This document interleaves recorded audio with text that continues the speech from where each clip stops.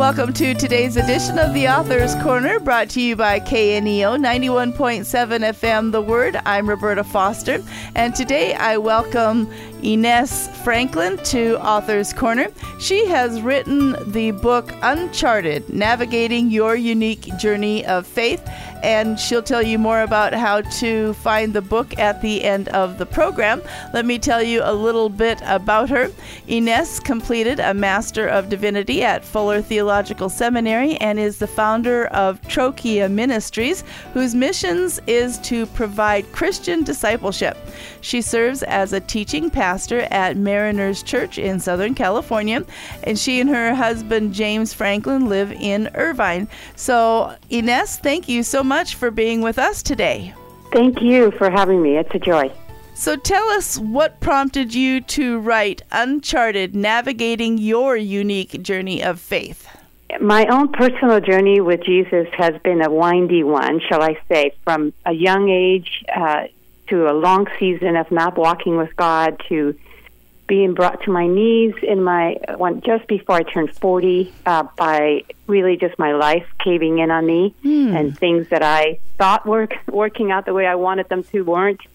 And then walking with Jesus for 20 years and seeing how even when we walk with Jesus, like that our journey of faith isn't as linear as we'd like it to be. And sometimes that discourages people. At times I got discouraged. And so I wrote the book to encourage us that really this is a normal way that we walk with Jesus. We see that in Scripture. The people who walked with the Lord experienced all kinds of things along the journey. And I just wanted to encourage people that they would double down on their faith and not give up. Just help us endure. So what do you think causes people to start questioning their faith? Oftentimes, I think when we want things to work out a certain way, we're looking for a certainty in how our future will work out. Then when things don't happen that way, when we suffer, when we experience obstacles, when we make mistakes, when someone else that we really trusted and followed has a failure, we start to question our faith. And I just wanted us to see that none of those things are really big enough for us to give up our faith, that our Lord has a great deal of certainty for us, that He gives us that's even better than the kind of certainty we search for. And, I think there's lots of reasons to get disoriented on the journey of faith, and instead of being surprised by them, we can walk with God on them and actually get through them and be an inspiration to others. So are you saying that too many people that are struggling in their faith have control issues? Yes, I think we have control issues. I think that's a human condition, right? It started in the garden, and we want to control circumstances.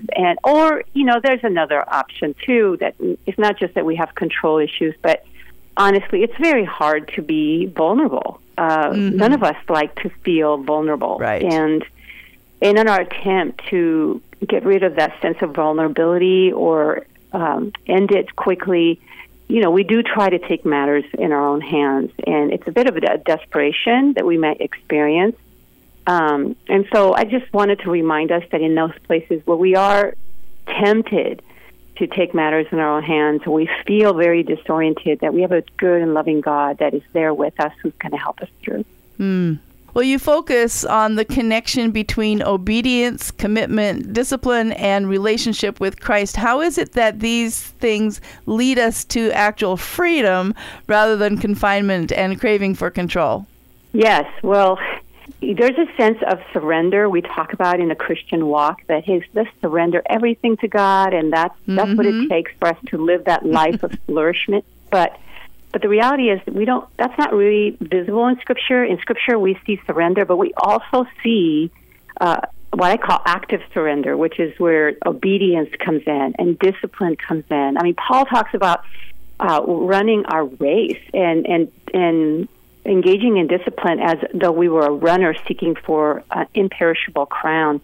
So there's an action that is sort of called from us, that God calls us towards, that is part of surrendering to God.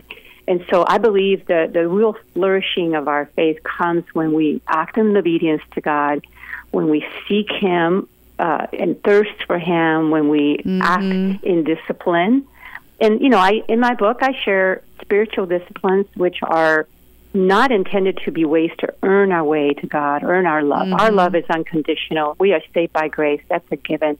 But they are ways to develop relationships. And in any relationship, we invest, right? If we really care about a relationship, we're going to spend time with someone. We're going to do things with them. We're going to call them, text them, etc. So these spiritual disciplines are really relationship-building tools that God gives us so that we can maintain and grow in a relationship with Him. Well, you mentioned in the book how important your grandmother is to you and was on your faith journey. So share with us how her faith and influence led you to who and where you are today. Indeed. My grandmother, and I affectionately call her my abuelita, she really was the one who, she named me. She had these dreams for me to be a woman who trusted in the Lord. I started out at a young age, okay, Grandma, I'm interested, but then quickly I left that, and she prayed for me for 40 years. She wrote me letters.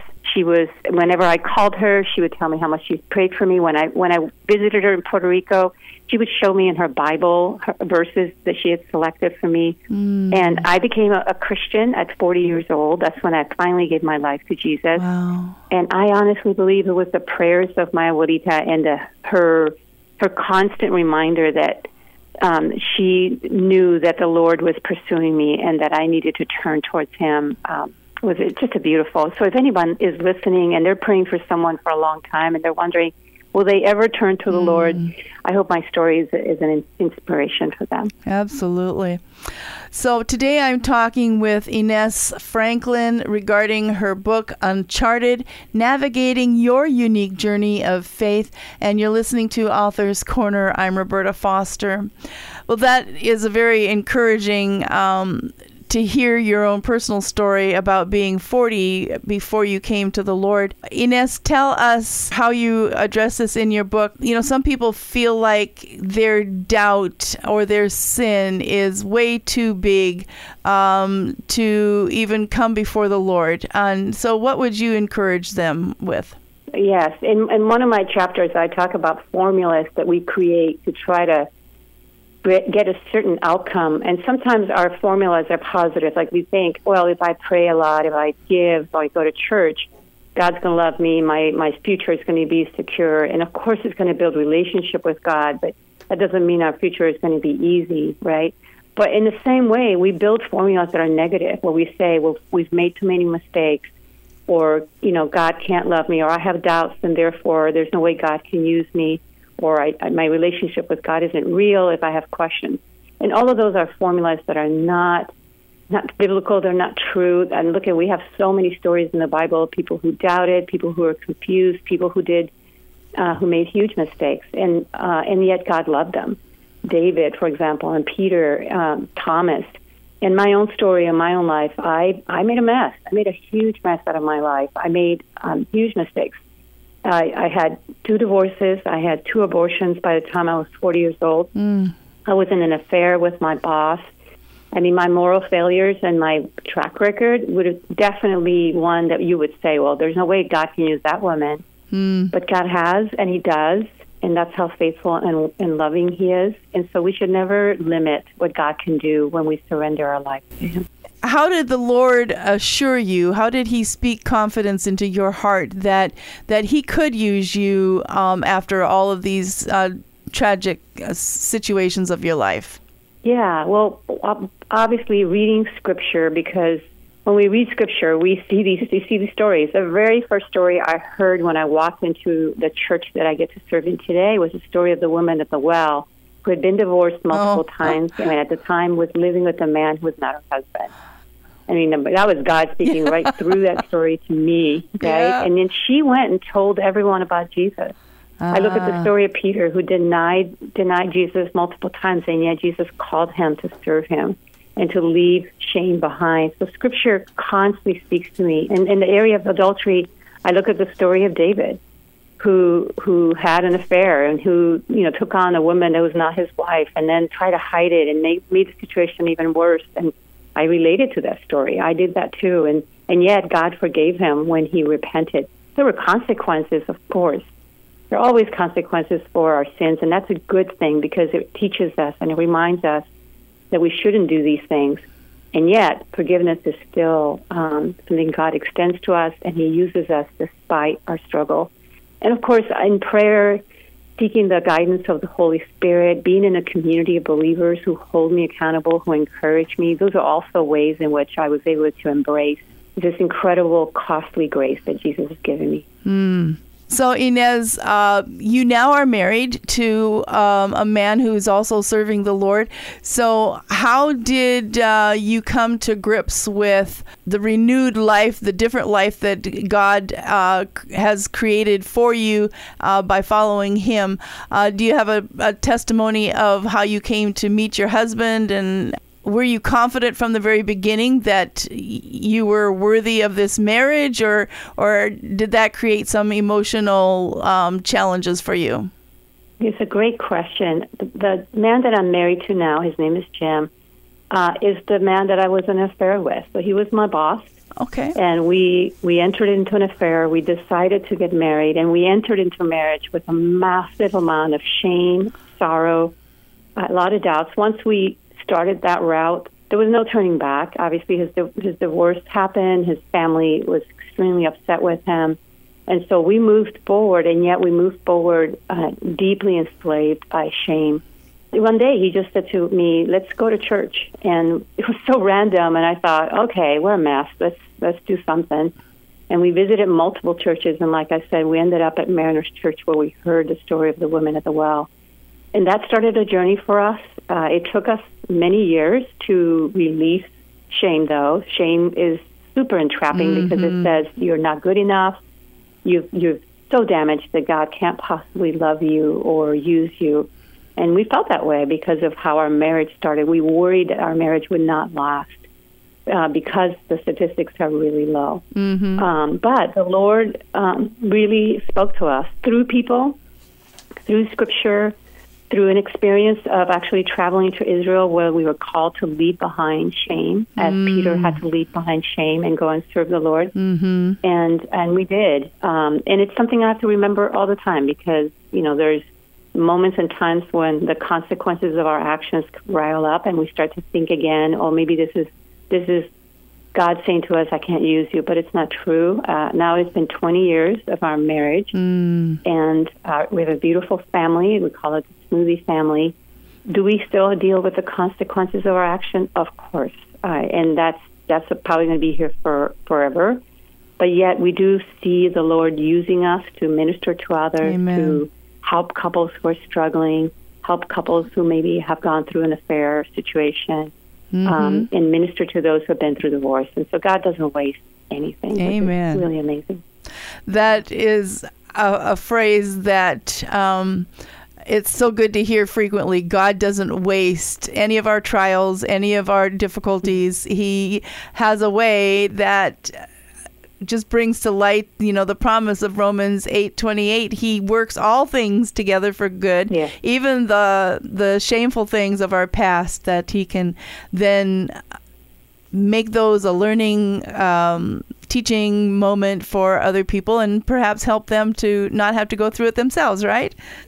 That's right. That's right. In my book, I share my story very openly because I want to help those who are feeling entrapped like I was, but also I want to help those who might be tempted to look at my story and go, wait, I don't want that. Even though God has redeemed it and is doing amazing things to my story, no question, I would prefer not to have made these mistakes from the get-go and walk with the Lord without having to have the pain or seeing the pain that I caused by my actions.